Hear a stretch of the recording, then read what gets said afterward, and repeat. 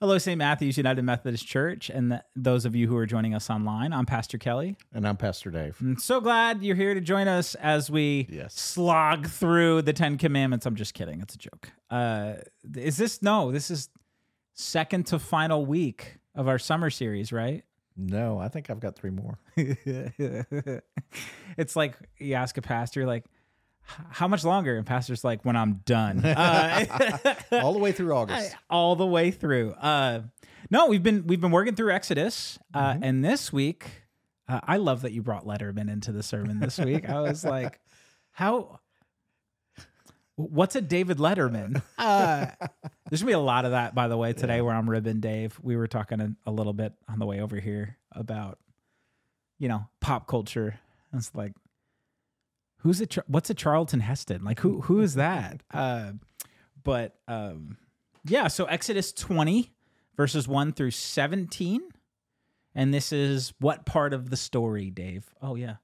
The Holy Spirit's here too. Yay. What part of the story? So, Exodus begins, of course, with Moses and God calling him into action.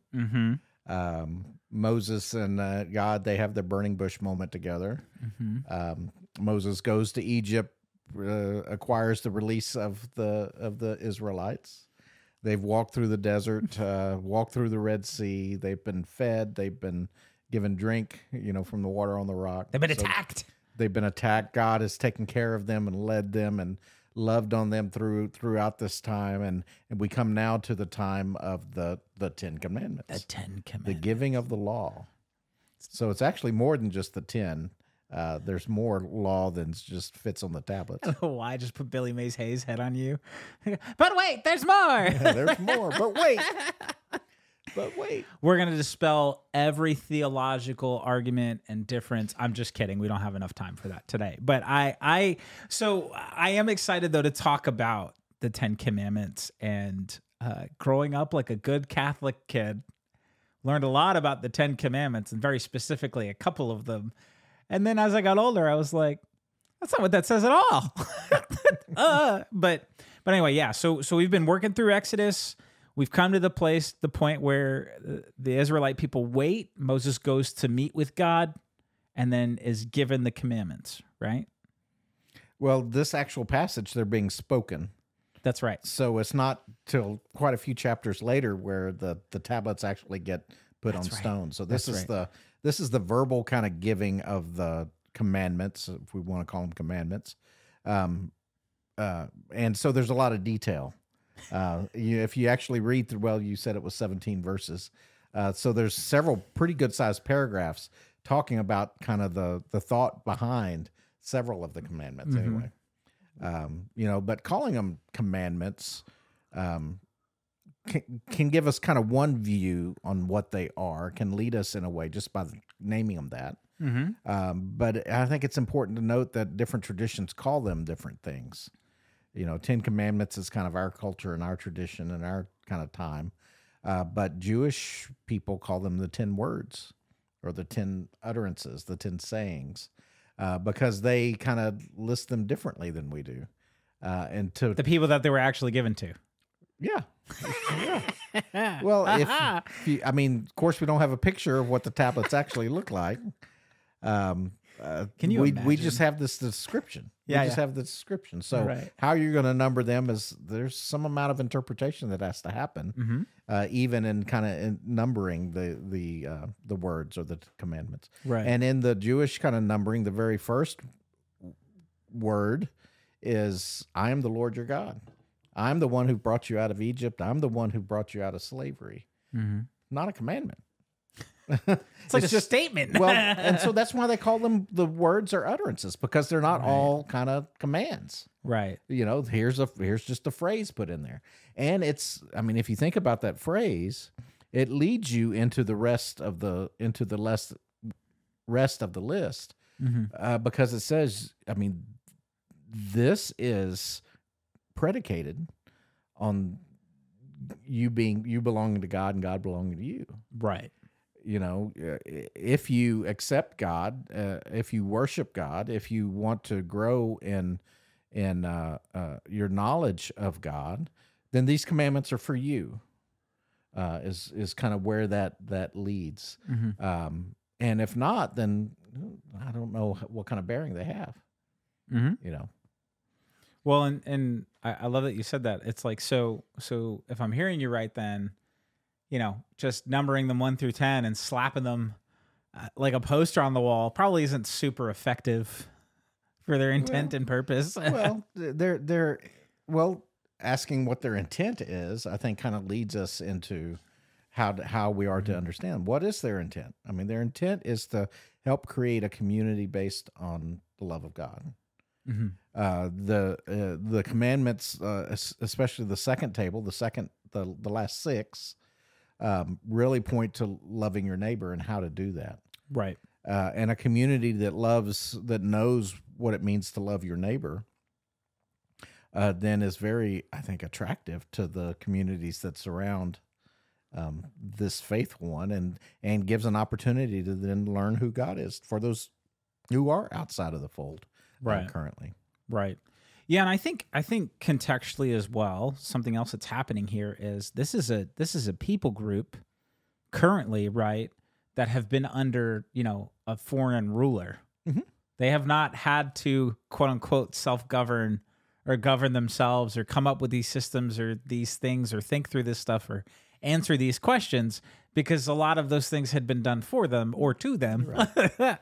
And so I also just, I'm pointing to this because I think it's a really important contrast. Is it's not just like the timeless questions that these utterances, right, answer, especially when we start to ask the question of like, why were they given or what's their intent?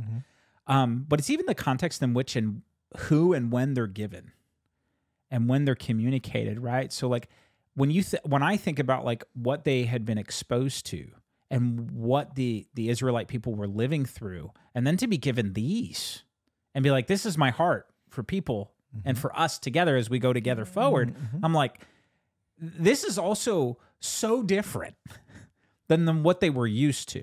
Well, it was countercultural at the time. It's crazy. And living in Egypt as slaves, you know, they were bound then to that culture. But these commandments and really kind of the way we're taught to live as Christians lead us into living in a countercultural way, in a way that's very different from culture, not in that we become arrogant and wag our fingers at those who are not faithful, but that we put love at the center of who we are, and then let that become a light that shines into the nations. Yeah. You know, that shows the world how you are to live, and that is by loving your neighbor, by worshiping God, by walking with God. And the kind of the way that looks from the outside is very different, but it's very attractive. And so it helps people want to become followers of God. Right. And not to get too far off the topics that we're going to really dive into today, more at least, is I think, you know, so when we say countercultural, right, I think that's something we should kind of flesh out or define a little bit more. And so I would say, like, because I think a lot of times in spiritual places or Christian places that I've been, we define culture as like anybody who's not us. And I go, like we do the dualism thing where it's like, we good, them bad, fight. Like, and I don't want to say that. What I think is, and Egypt is a great example of this, is Egypt has sold itself into incredibly sinful practices that make God's created beings and God's creation have less worth than God intended it to have. And so the devices and the power dynamics and the systems and the structures of that culture that are in place are where slavery exists, and we're killing people and we're harming them and we're not treating them like actual people that are loved and have value and matter. And so when I'm saying it, at least when we say like countercultural, one of the reasons I'm so fascinated about when these are given and how they're given to the Israelite people is it's almost to me like it's not even just like, okay, what do we go do with these? It's like, wait, this is who I am. Like I'm viewed this way. Like me and everybody else, we're all viewed this way because where they come from, that is completely not the case. You don't have worth and value unless you produce something and or like somebody says you do. This is like a really important moment. You know, I think in human history, if you will, of like how God is going, no, this is what I'm saying. This is what this means. And it's not just for you. This is for everybody. Everybody is matters and has value. And like, and this is the way that we do life together. This is the way that this works. And I think that, you know, if you're watching this or listening to this and you're used to a culture or systems or things in place that devalue and dehumanize and take things away, this is like a really cool thing that where God comes and goes, no, it's the opposite of that. I'm giving you it all, and I want to be with you, and this is how we love. You love me, I love you, and that's how we love each other together, and we do this thing together, and that doesn't exist. That's not Egypt. That's not any of the major powers or major players of the day. And I think, like you're saying, like that's not. It's part of what makes a community of people so attractive to somebody else. But when we live this way, that's kind of like our purpose. And like we it's not that we unlock something, but it's like you fulfill that purpose in you. You're like, oh, like I'm loved and other people are too. Like, this is good. This is really good. And then other people can see that in other communities and other places. And then the other place, and we won't get too far. We won't get into this today. But the other place you'll see these concepts and these things brush against is what happens when God has called us to live this way and other places are not. And like that then there's problems and there's conflict and it's like, oh, what do we do with this? Right. So anyway, I love that imagery of like, you've known no other way to live except that. And then God comes and goes, no, here. You're like, what? It's the whole light on the hill from Sermon on the Mount. Right. Yeah. Right. Yeah. So screw my notes. Like these are not in my notes. You can tell like I really did a good job prepping this week. No. So you tied this to the Sermon on the Mount. Yeah. This week. Talk about that. Well, there's so if you look at the Ten Commandments as a way of forming a community that for the chosen people that then illuminates to the world the character of God. I see Jesus talking about that very same topic in the Sermon on the Mount. You know, the Sermon on the Mount starts with the Beatitudes, which is shining light on those who are normally in the shadows, lifting them up, so to speak. Then the very next kind of paragraph or section in the Sermon on the Mount is the light on the hill passage. You know, be the light on the hill. Don't don't hide it under a basket. Yeah. You know, all of that. And all those kids' songs, pop into my head all of a sudden. But he's talking about creating a community that is an example to the world of how God has created us to live. Right. And then he goes through, and then the rest of the Sermon on the Mount is Jesus taking the law and traditions and customs and practices and saying how they had been perverted or kind of corrupted or gotten wrong. I mean, and so he talks about some commandments and the way that they've been misused. You know, if you're, for example, he says, if you're angry with a brother, you've broken a commandment, right? And you say, well, I don't remember anger being in the 10 words, but Jesus says, if you're angry with your brother or sister, you are guilty of murder. You've broken that commandment. If you're listening to the intent of the commandments, if you're not trying to find the loopholes so that you can get around, right? And so Jesus calls them out on trying to work those loopholes. The eye for an eye thing. It's all. He talks about prayer. He talks about fasting. He's talked about how we've gotten all of these kind of things twisted, corrupted, how we practice them wrong, and then the Sermon on the Mount corrects them, and serves as a beacon of how you are to live, so that you become the light on the hill. Right. And so I see just a lot of similarities. I would much rather, and in my ministry, when somebody's asking me, well, how do I live, or what does it mean to live, I'll point to the Sermon on the Mount before I point to the Ten Commandments anytime. I think it is the work of Jesus calling us back from kind of getting it wrong, you know, being lost in some ways, and then putting us on the kind of the right track. And he does it, you know, by lifting up the broken, by talking about being the light on the hill, and then about kind of saying, this is the way you've misunderstood tradition, law, practices, those kind of things that are wrapped around the faith. Yeah. And I find a lot of the correctives that he makes were true not only in the first century, but have a lot of resonance today. Stop pointing at me, Dave. Well, and I think too. So like you know, this is just my own personal take. You know, put on your proverbial Pastor Kelly hat. This is one of the reasons why, like with Scripture, very often, if not always, I think it can be really problematic or dangerous, if you will, to take things literally at face value how I interpret them. Right? Because even what we're talking about, right? Like what Jesus is doing is not changing or altering the commandments or the sayings or the utterances, right?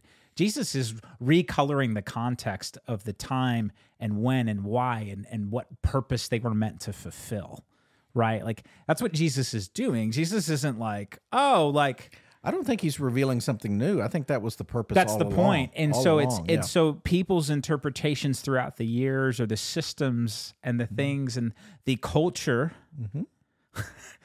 and the ways that people had bought into things that were not of God or not with being with God and with each other, and the ways that God intended us to be.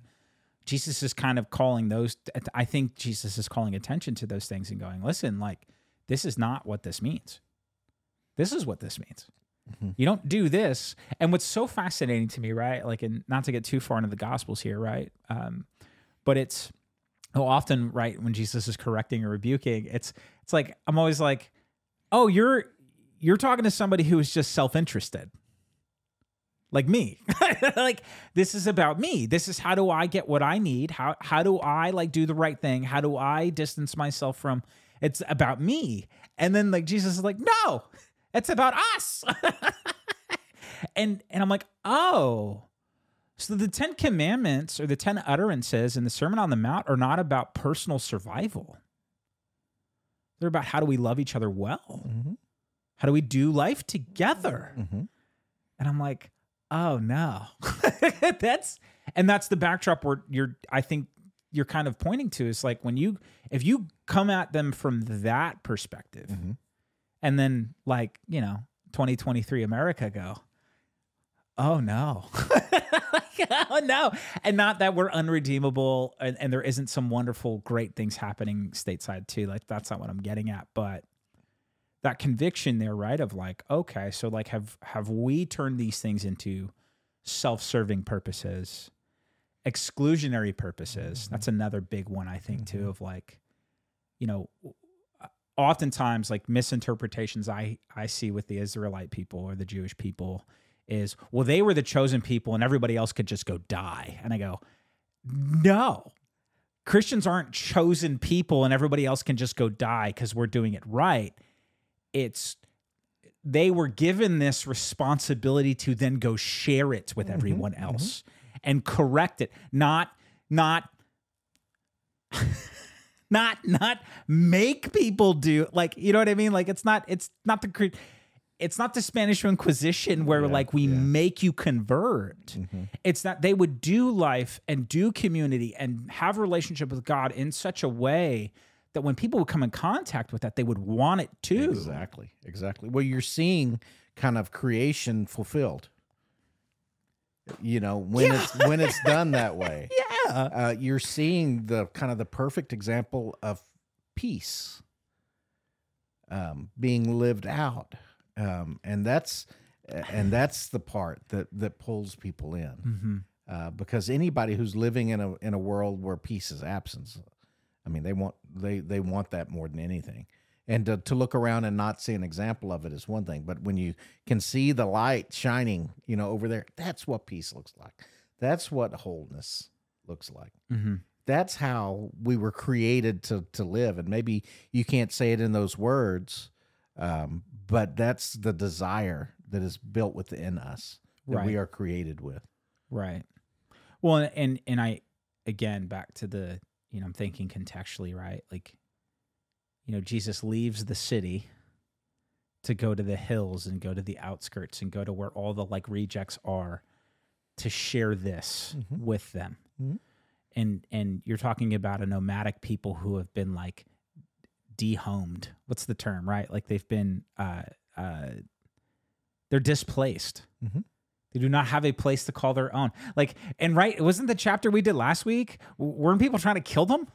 The Amalekites. Yeah. So like it's there's, and God's been with them, but it's, when we say God's with them, it's also like in the context of like everything's trying to kill them too. Like it's not been smooth sailing, right? It's been hard. It's been wilderness. Good word. And so where could we find that? Oh look, there's some dirt, there's some wilderness. Oh look, there's some wilderness there too. There's wilderness everywhere. But but for me, when I think about like these concepts and this intention and the truth of what is being shared with them when the commandments or the phrases or the utterances are shared. And then also in the Sermon on the Mount is people who have not lived that way, or all that we know or have known is something that is completely opposite of that. That sounds a lot like freedom. Mm-hmm. And then once you start living into that, like this is one of the reasons I think like if the Israelite people and the Jewish people become such a powerhouse, it's because when they're doing this, like at times, and then they don't do this and it goes terribly. But if you come in contact with a group of people who are like doing this, you're like, I want in. I want to be a part of that. And then the other thing that I love is, and this isn't in the Sermon on the Mount, but part of what we do when we do these things in this community and we love God well and we're loved well and we love others well is we're also trying to make sure that people come to the table and we make a place. Mm-hmm.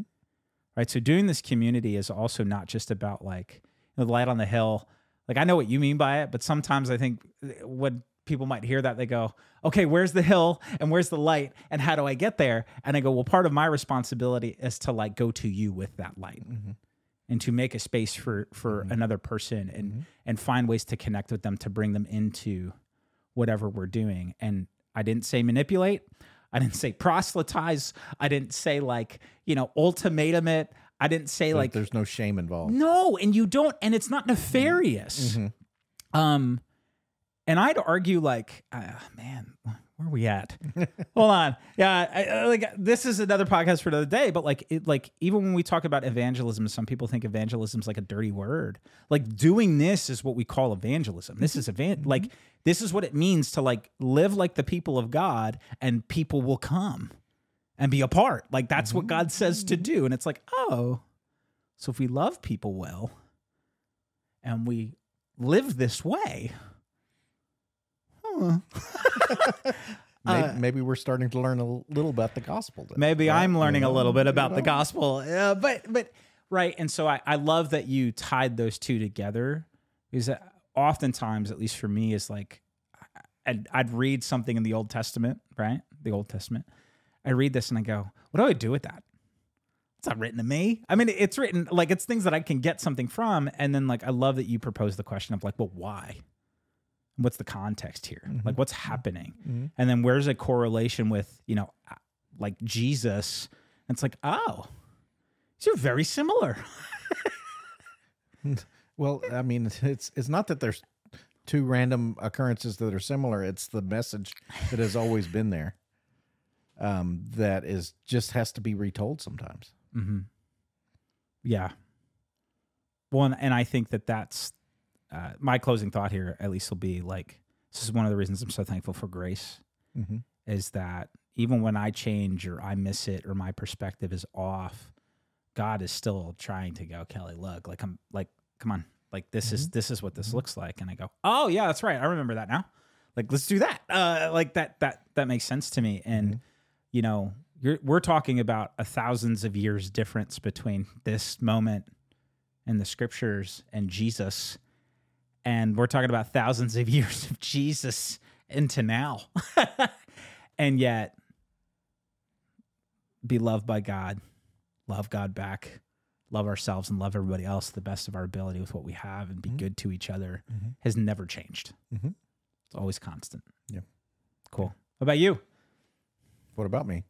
Closing thought? The closing thought. Closing argument, sir. Approach the bench. Closing argument. Wow. There's many. There's so much to be said about the commandments. I just believe with all my heart that practicing our faith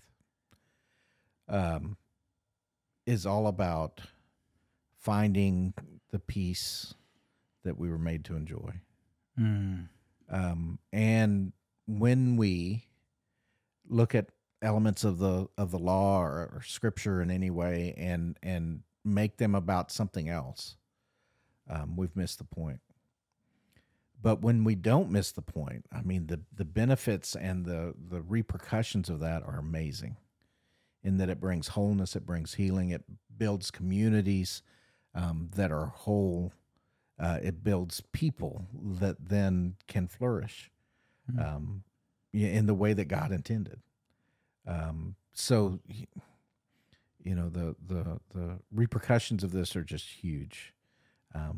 Really, both in the positive and in the negative kind of aspects of that. But when we get it right, as best that we can, man, that's the world I want to live in. That's awesome. Pastor Kelly. And I'm Pastor Dave. And we'll see you next week.